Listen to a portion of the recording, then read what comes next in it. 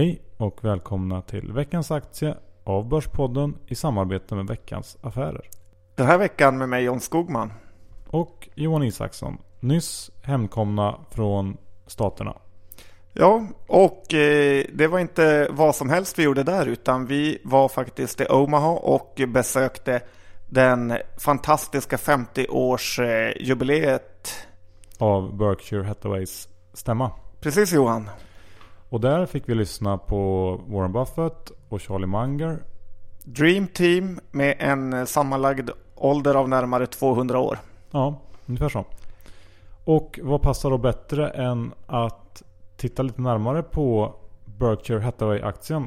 Är det ett köp eller ett sälj? Man brukar ju säga att det bästa sättet att förutspå framtiden är att titta på historien, Johan. Och det de här två männen har gjort med Berkshire är ju helt fantastiskt. Jag säger att köpa Berkshire till din långsiktiga portfölj och bara ha den där, så kan det nästan inte gå fel. Berätta hur du tänker. Ja, det här är ju som ett tvärsnitt av den amerikanska ekonomin och kanske världsekonomin i stort. Det är väldigt många noterade bra bolag i den här portföljen, där de 4 giganterna är American Express, IBM, Coca-Cola och Wells Fargo.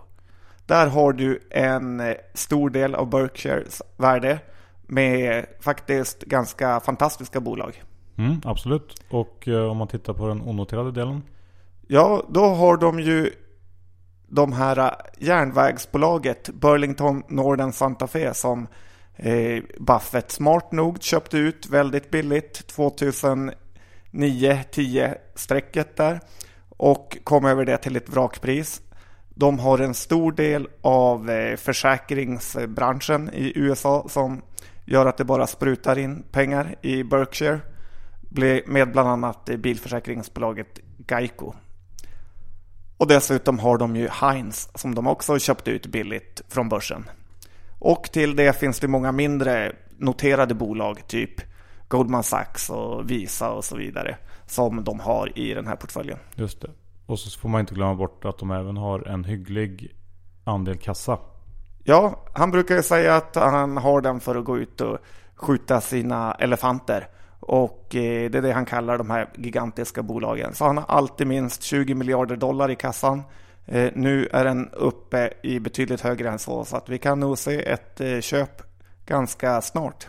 Ja, men om man nu ska lägga lite pengar i Berkshire-aktien, hur gör man då? För att A-aktien kostar ganska mycket pengar. Ja, så har det ju alltid varit att Berkshire-aktien har ju aldrig någonsin splittats, vilket gör att en A-aktie i det här kostar 1,8 miljoner, vilket är ganska mycket att chippa in. Men då, eftersom många småsparare ville vara med på det här tåget, så tog ju Warren och gjorde ett genidrag att han tog en 150-del av det här, och det är B-aktien. Och den kostar ungefär 1200 kronor. Så där kan du komma in betydligt billigare och få samma exponering mot alla de fina bolagen som Berkshire har. Ja, bra. Så då blir det alltså ett köp på Berkshire Hathaway. Och om man nu ska ha någon typ av riktkurs på det här, John, hur ska man tänka då?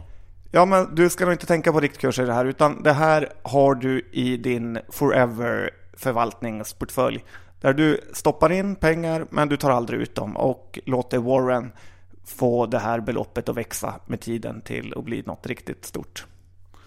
Bra, det var det vi hade den här veckan. Tack för att ni lyssnade, så hörs vi om en vecka igen. Tack och hej!